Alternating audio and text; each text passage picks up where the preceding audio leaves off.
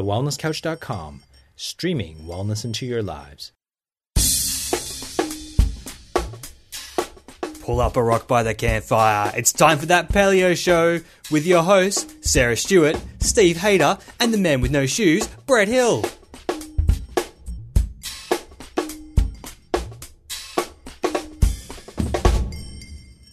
Welcome to That Paleo Show, making the paleo lifestyle easy and accessible for everyone. I'm Sarah Stewart. I'm Steve Hayter. And I'm Brett Hill. Today's guest has so much awesome on offer that I don't want to waste a second of our time with her. So to all of our listeners, I know that sometimes getting your head around all of the ins and outs of autoimmune disease can be harder than trying to rummage your way through a Target clearance rack trying to find the bargain. So today we've got you covered, no hardships in store. So our guest is well and truly qualified to walk us through all of the nitty gritty we can throw at her. Sarah Ballantyne has so many tools in her kit, but formerly she is a scientist turned stay-at-home mum. She writes the award-winning blog, The Paleo Mum, is a co-host on the Paleo View podcast, and is author of some of the best paleo resources available, including what we think is the ultimate guide for anyone living with an autoimmune disease. Like many of our guests, she is passionate about the impact nutrition and lifestyle have on health. She enjoys cooking and is passionate about raising her family. We think she's an all-round superstar, and we're not alone in this sentiment. Rob Wolf describes her latest book, The Paleo Approach, as a game changer. We love Sarah because she embodies our goal of making paleo something that everyone can understand in a way that allows us to improve our own lives and the lives of our loved ones. As comprehensive and wonderfully detailed as her book is, Sarah ensures that we don't suffer from information overload, and in what I'm sure was actually a truckload of work, she manages to explain complex scientific concepts in a way that seems effortless. She makes everything super easy to understand without watering it down. And I promise you'll actually feel like a bit of a smart cookie when you read her work, because she just makes sure you get it. So get ready, get excited. You're going to get blasted with all the awesome you can handle today. Welcome to the show, the Paleo Mum, Sarah Ballantyne. Oh my gosh, thank you so much. That was the best introduction ever. You are more than welcome, Sarah. We're so thrilled to have you on board. We know that you have had a highly awarded and amazing academic career, winning many significant accolades, and you're still very much a major influence in that field today. Can you perhaps kick us off by telling us a little bit about how you discovered paleo, and also about your transition from academic through to becoming the paleo mum? Sure. So my discovery of paleo was my own personal health battles, and it was my own journey of discovery to try and figure out a solution. So I had over a dozen immune and autoimmune related diseases, and it really started in graduate school, sort of halfway through my PhD. I was stressed. I was trying to maintain weight loss by running marathons, so I was putting a lot of physical stress on my body, and I had a major health crisis. At the time, I basically, within a few months, had the development of asthma and allergies and psoriasis and the autoimmune disease that's my chief complaint, which is lichen planus. I gained a ton of weight. I ended up with metabolic syndrome. And I really struggled with my health throughout the rest of my PhD and both of my postdoctoral fellowships. So when it came to having a child, and I had a relatively complicated first pregnancy, and I really felt that I was not a good candidate for finding balance between a high-powered academic career and my priorities as a mother. And that was in large part influenced by the struggles I was having with my health. I think that if I had been enjoying very good health at the time, I probably would have tried to figure out how to be this great big career mom. And at the time, it just made more sense to me to take time off of my academic career and really focus on being a mother. And what that actually allowed me to do was actually focus on my own health and focus on my stress level and get more sleep, although neither one of my daughters were sleepers, so it wasn't actually that much sleep. But that was the beginning, really, of me starting to put the pieces together in terms of my own health. And I successfully lost weight again. I lost weight in my early 20s, had this major health crisis, gained it all back again, lost it again in my early 30s.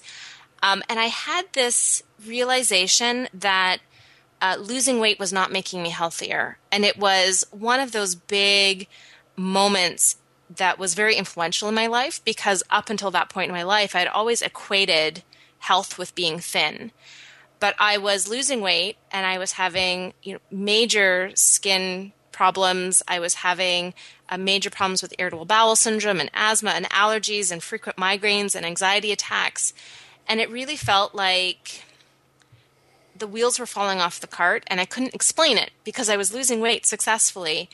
And so I started researching through the idea of food sensitivities. I think it was my mother had mentioned one day that she had read that eczema was linked to egg sensitivity. And I thought, well, I have eczema in addition to all these other things. Maybe I have an allergy to eggs. And then I read somewhere else that it could be a wheat allergy or a dairy allergy. So I started just with the internet trying to figure out if there was specific food allergies that were associated with lichen planus. And I happened on an article on Lauren Cordain's website, thepaleodiet.com, that was specific about lichen planus. And it's interesting. It's not actually that uncommon of an autoimmune skin condition. It's not as common as psoriasis, for example. But there's this sense, I think, even that other sufferers of lichen planus have, is that it is very unusual because we never seem to encounter other people with this disease. Now with the internet, it's a little bit easier to find people with common experiences, but it can feel very, very isolating. So for me to hit on this article that was specific about the paleo diet for lichen planus was such an important moment for me. And it started my research into exactly what a paleo diet was. And funnily enough, as much as I am the type of person to make these, broad sweeping changes in my life, and I tend to do them just by jumping in with both feet, I also tend to do them after researching them very thoroughly. So I actually read everything that I could find basically for free on the internet for about 3 months before I decided I was going to try this paleo diet thing. And it was such a profound change for me. Within 2 weeks, I was able to go off of 6 prescription medications, one of which I had been on for 12 years. Yeah. And so I, even though I then had to continue to experiment actually with the paleo diet, and that's what got me into like the autoimmune paleo diet, even though I continued to have to troubleshoot in order to continue to improve my health, I had such a dramatic improvement, especially in my digestive symptoms, that I became this like crazy zealot. And I started talking like everybody's heads off wherever I went. I would get my hair cut and I would talk the entire time about how great this paleo diet thing is and how nobody should eat wheat or dairy. And I became so enthusiastic that I needed an outlet. And because I was a stay-at-home mom and I was already really struggling, I think, with the identity of being a stay-at-home mom, but having a PhD in medical biophysics and being a medical researcher, you don't meet very many stay-at-home moms who have that level of education who are also very, very successful in their careers. And so I was already sort of struggling with missing science in my life.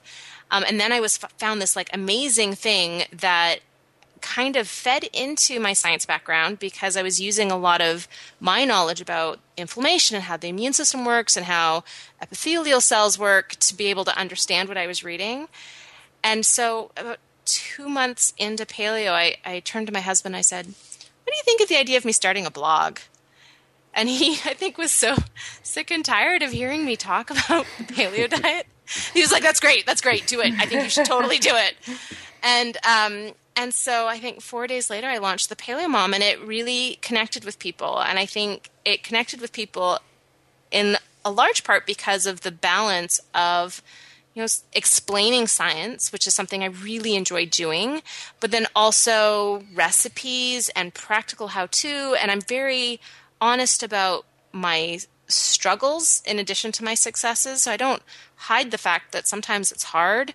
I don't hide the fact that I have a body that's just uncooperative, and sometimes I'm doing everything right and my body still decides that it's just going to, flare and do whatever. And so I share those experiences, and it grew so quickly that it really ended up filling a void in my life that I almost didn't really recognize was there. And it's allowed me to have that connection with science and with research, while also, I think, involving this new passion for me, which is understanding the role that nutrition and lifestyle has in health. And then also I get to be artistic, and I get to draw little stick figures, and I get to do technical illustrations, and I get to kind of draw on all of my skills. So it's sort of a journey that has a lot of different aspects that all came together to make this, I think, really my calling. Sarah, thank you so much for sharing your story, and it's just so evident, especially with the drawings that you do and the cartoons. It's so evident that you've found your passion and that you're incorporating it all together. And I had to laugh when you were talking about being a zealot. I think you said somebody Yes. who just really goes for it. I think everybody who's had success from stepping into paleo can attribute to being a bit of a paleo evangelist, where everybody's ear gets chewed off about it. And I also picked up there, you said about when you feel like you're doing everything right, and that still that it's just not all coming together the way that you envisioned. And so my question is, in the paleo space, and what are you seeing with regards to commonality, or what the science is saying are some of the most common foods that still can cause less than ideal results with people's paleo? So what are paleo foods that can still cause people to not be living in optimum health? That's an excellent question, and it's a question that I think is really relevant for people with immune and autoimmune diseases. There's two foods that really jump out at me as being the major culprits, and the first and dominant is vegetables from the nightshade family. So that's tomatoes, peppers, eggplant, chilies, spices like red pepper and cayenne and paprika. And these are foods that we are so used to incorporating into our meals extremely frequently. And especially spices like paprika is very, very difficult to avoid. It basically completely removes the rest of the prepackaged foods that otherwise would be considered paleo. Mm-hmm. And it's a real challenge to cut those foods out. But they have lectins in them. So we're sort of familiar with lectins as being, a potentially problematic substance in grains and legumes.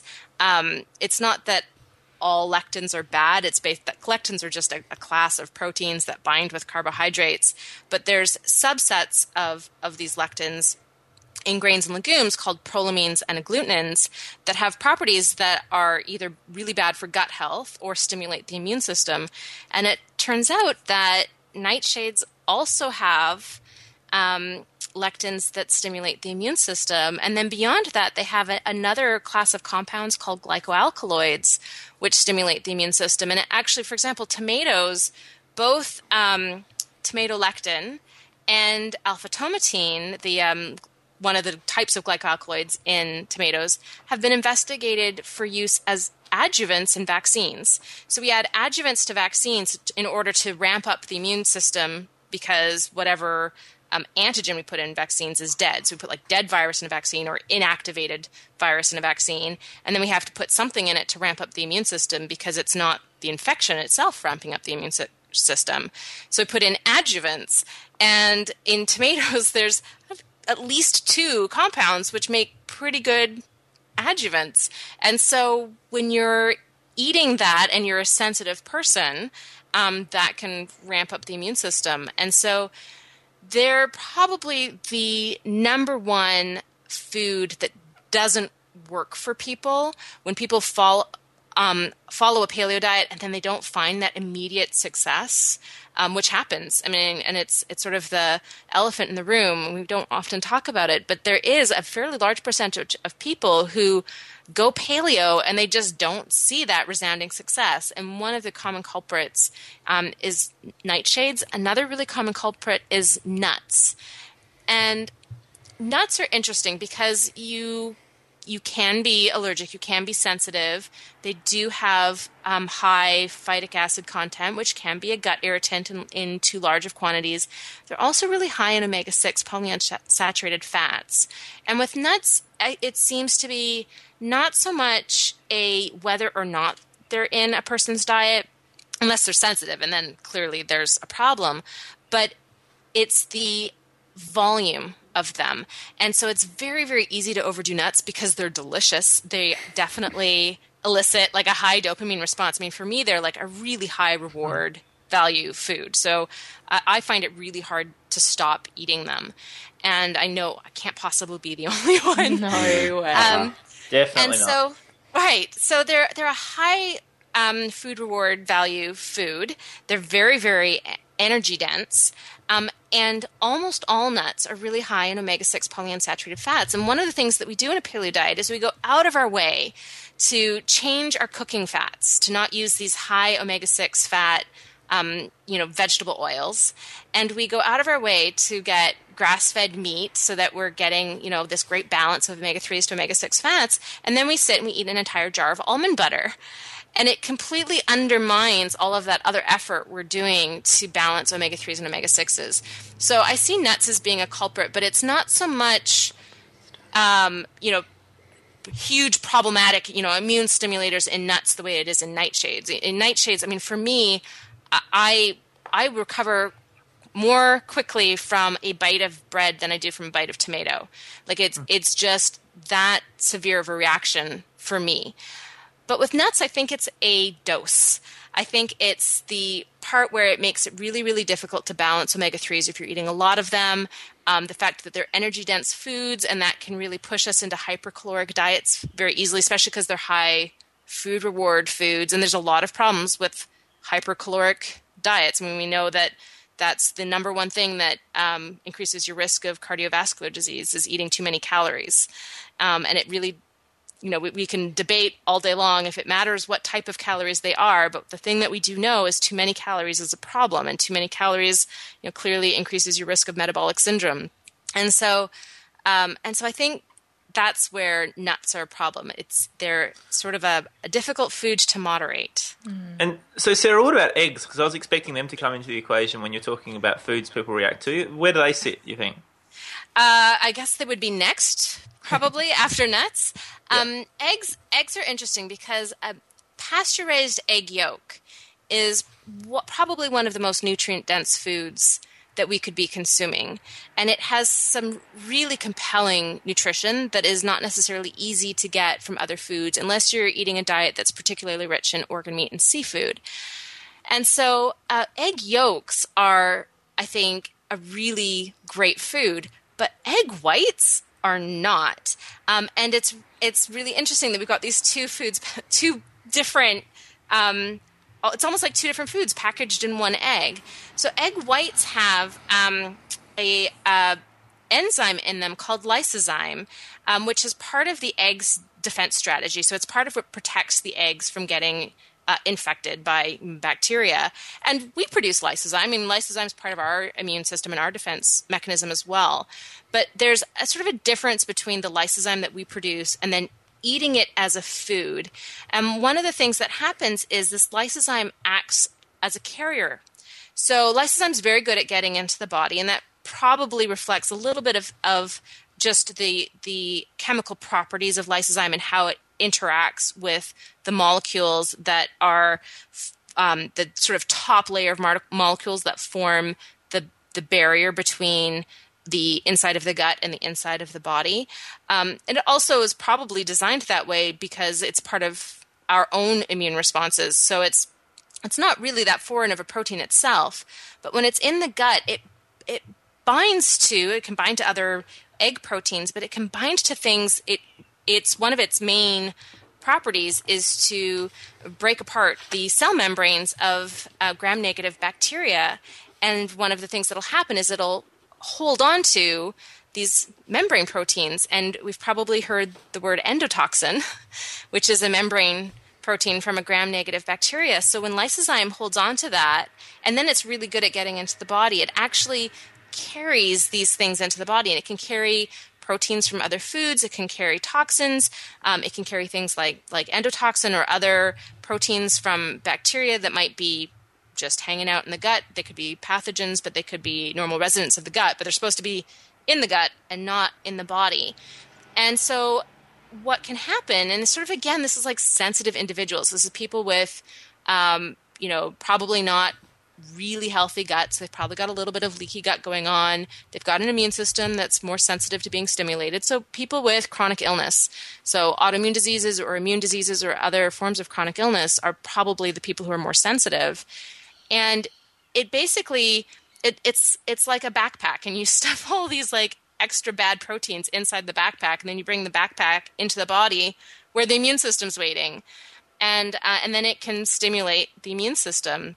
And so there's this dichotomy between how the egg white can potentially cause problems, but how the egg yolk is such a healthful part of the yolk, which is why egg white omelets drive me crazy. You're throwing out the wrong part of the egg. It should be egg yolk omelets. Oh, I think I just started a new thing. Nice. Sarah, I feel like I just had a bit of a science class. That was awesome. You definitely are over it with the research, and it's brilliant. But I'm going to sort of steer you in a slightly different and maybe a little bit less scientific direction now, because I really want to ask you, one of the things I love about your blog is you really do, as you said, go into the challenges you've had and talk a lot about those. And so I noticed one of the first ones you spoke about, and I know this is one that a lot of our paleo listeners will relate to, is you spoke about your skeptic husband and how you dealt with that. So I'd love you to share sort of a little bit of info about that with our fans. So about right around the time that I started the blog, I also decided that I was going to transition my family and that this was going to be part of the experience that I was going to blog about. And my husband said something to the effect of, but I'm not giving up bread and toast. And cereal. So he's like paleo with bread, toast, and cereal. Right. Cool. Would be not paleo at all. But he doesn't even remember saying that now. And I'm like, well, I blogged about it, so clearly you said it. It's like writing in a diary. And he's like, no, I was on board from the beginning. Yeah. No, we have selective memory, Sarah. Yeah. So I definitely, I've noticed. I think, for him, when he said he wasn't going to give up his bread or his cereal, what he meant is that he still wanted those flavors and those comfort foods. He was worried that food was going to be either difficult, because my husband does not cook at all, but just at all. He might scramble eggs, but I won't eat them. And so, you know what, I made this decision very early on in our relationship that I was okay with not eating food he cooked, and that I would just be the cook, and then I would be able to eat good food and it would be fine. He washes the dishes. It's a great trade. So in part that was a benefit for me because he had to eat whatever I made. But it was also a challenge because he was really... he didn't want to have to work. He didn't want to have to work to make his lunch, and he was quite used to packing sandwiches, a sandwich and an apple in his lunch. He didn't want to have to do something that was going to be hard. And he was really, I think, he was really stuck on, losing these staple foods. And so what ended up happening was, especially very, very early on in my family's paleo journey, is I was doing a lot of baking with, almond flour, and I was doing a lot of paleo adaptations of muffins and cookies and bread, chicken fingers. And I was trying to find ways to make those without gluten and without dairy. And what we did was we basically, went gluten-free. It was sort of the first thing. I was completely paleo, and we didn't have very many legumes in the house because that wasn't a big part of our diets pre-paleo anyway. But then other than that, it was sort of gluten-free. And we had a lot of, gluten-free waffles and gluten-free breakfast cereal around. And then I started making more paleo adaptations, which, typically used a lot of nuts. And that went over fairly well. And then I think everyone in my family started to feel better. So what happened with my oldest is she had had chronic constipation for 2 years before the family went paleo. And a month after just being gluten-free, before we even did the rest of it, she was off. She had been on Miralax for 2 years, and she was off Miralax within a month of going gluten-free and started sleeping through the night for the first time in her life. She was 4 years old. And then my youngest, we had actually at that point already had, I think, 2 out of 3 sleep studies at the Children's Hospital. We'd had 3 laryngoscopies. We'd had 2 swallow studies and an upper GI series because she had obstructive sleep apnea. And it was not caused by the more typical culprits, which are tonsils and adenoids. Those were fine. And she didn't have a hiatal hernia. She didn't have any of these like normal things that would cause this. And what we ended up figuring out, in large part because of how it went away when we went gluten-free and dairy-free for her. It turns out she's extremely sensitive to dairy. But it turns out we found out that she has a small malformation in her larynx where her vocal cord bands are slightly tight, and it puts a little curl on her epiglottis. And she happened to have these really exaggerated acid reflux reactions to gluten and casein. And so when she would have this acid reflux, it would inflame her larynx so that that pressure on her epiglottis was more, so that when she was in REM sleep, the epiglottis would flop over and block the trachea. Far out. That was just the most ridiculous thing to have to figure out. And it required, 5 different specialists. And it was a gluten-free, casein-free diet, meant that a year and a half worth of trying to figure out why this girl couldn't breathe while she was sleeping. And it turned out that, once we removed these things that were causing this exaggerated acid reflux reaction, it went away. So we started sleeping, for the first time in years. And we all started getting more energy. My kids' behavior got better. And so it was this slow process. I think, my kids were feeling better, and I was still doing, a lot of foods to accommodate them. And then they would feel really, really bad if they had, say, a cupcake at a birthday party, and that would help emphasize that these foods were not good for them. We started talking about being allergic, even though it wasn't technically an allergy. We sort of used that language. And I think my husband had this moment where, he would sort of be paleo at home, and I would pack his lunch, and he would just eat the food that I made, and it was delicious food, so he was fine. But then if he went out, if he went to a conference, or if he went out for a meal with a, visiting professor, my husband's a professor, he would just eat whatever. And that was fine for him for a little while. And then there was some space where there was nothing. There was no meals out. There was no conferences. And then he had some Thai food, which probably wouldn't have even have been particularly high gluten. But he felt incredibly ill for hours afterwards. And I think that for him was one of the big turning points. So, really, he was never going to stick his foot down, and he never undermined me by going out and buying, Oreo cookies or, some of the stories that I've heard that other spouses have done. But what really got him on board, I think, was seeing that food could still be good and seeing the health improvements that we were all having. And my health was continuing to improve. The kids were finally sleeping through the night. And I think he was, had more energy. And I think he was feeling better himself, even though for him there wasn't a compelling health reason to bring him to paleo. I think he still noticed that he felt better with a more nutrient-dense diet. Yeah, that's fantastic, Sarah, and definitely something that we can all relate to. I don't think it's uncommon to hear similar stories from other people that are starting out on their journeys, and there's always the questions of, why do I feel funny, after being paleo for so long? Shouldn't have I felt that way when I first started? But we've obviously spoken about the food, and we've touched on sleep a little bit. I know in your book you also mentioned that there are other lifestyle factors that if we don't take into account, they can completely undermine all of our efforts that we're making with our diet. Can you touch on some of those for us? Yeah, I think this is one of the things that's really wonderful about the sort of overall conversation that the paleo community is having now, is we're starting to talk about lifestyle and the impact that lifestyle has in addition to diet, because it really isn't just about food. And when you're talking about somebody with an immune system that's in overdrive, you can make quite a lot of progress with changing diet, but there's some really, really big missing pieces to the puzzle if you don't also look at lifestyle factor. And so sleep is huge. Really an enormous challenge, I think, that we all face is stress. And part of that is that just our contemporary Western society has chronic stress built right in. Mm-hmm. And the choices that we as a society are making now are not conducive to low stress levels. And stress has a really, really profound effect on gut health and the immune system and brain health and the link between all of those things.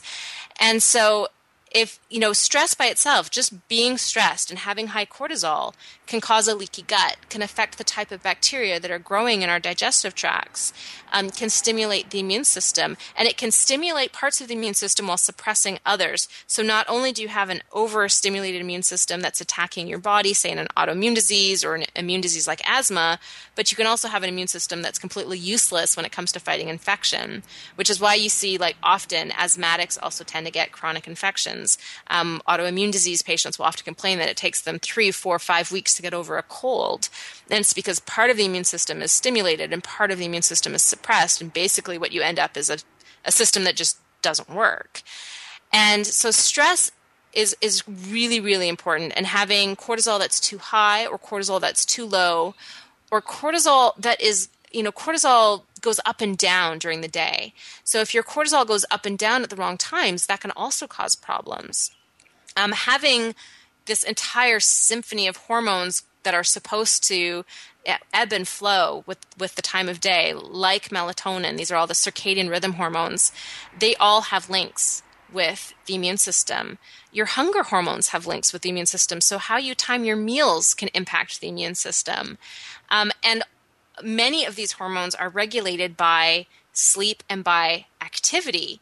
So getting enough sleep helps regulate these hormones and therefore helps regulate the immune system.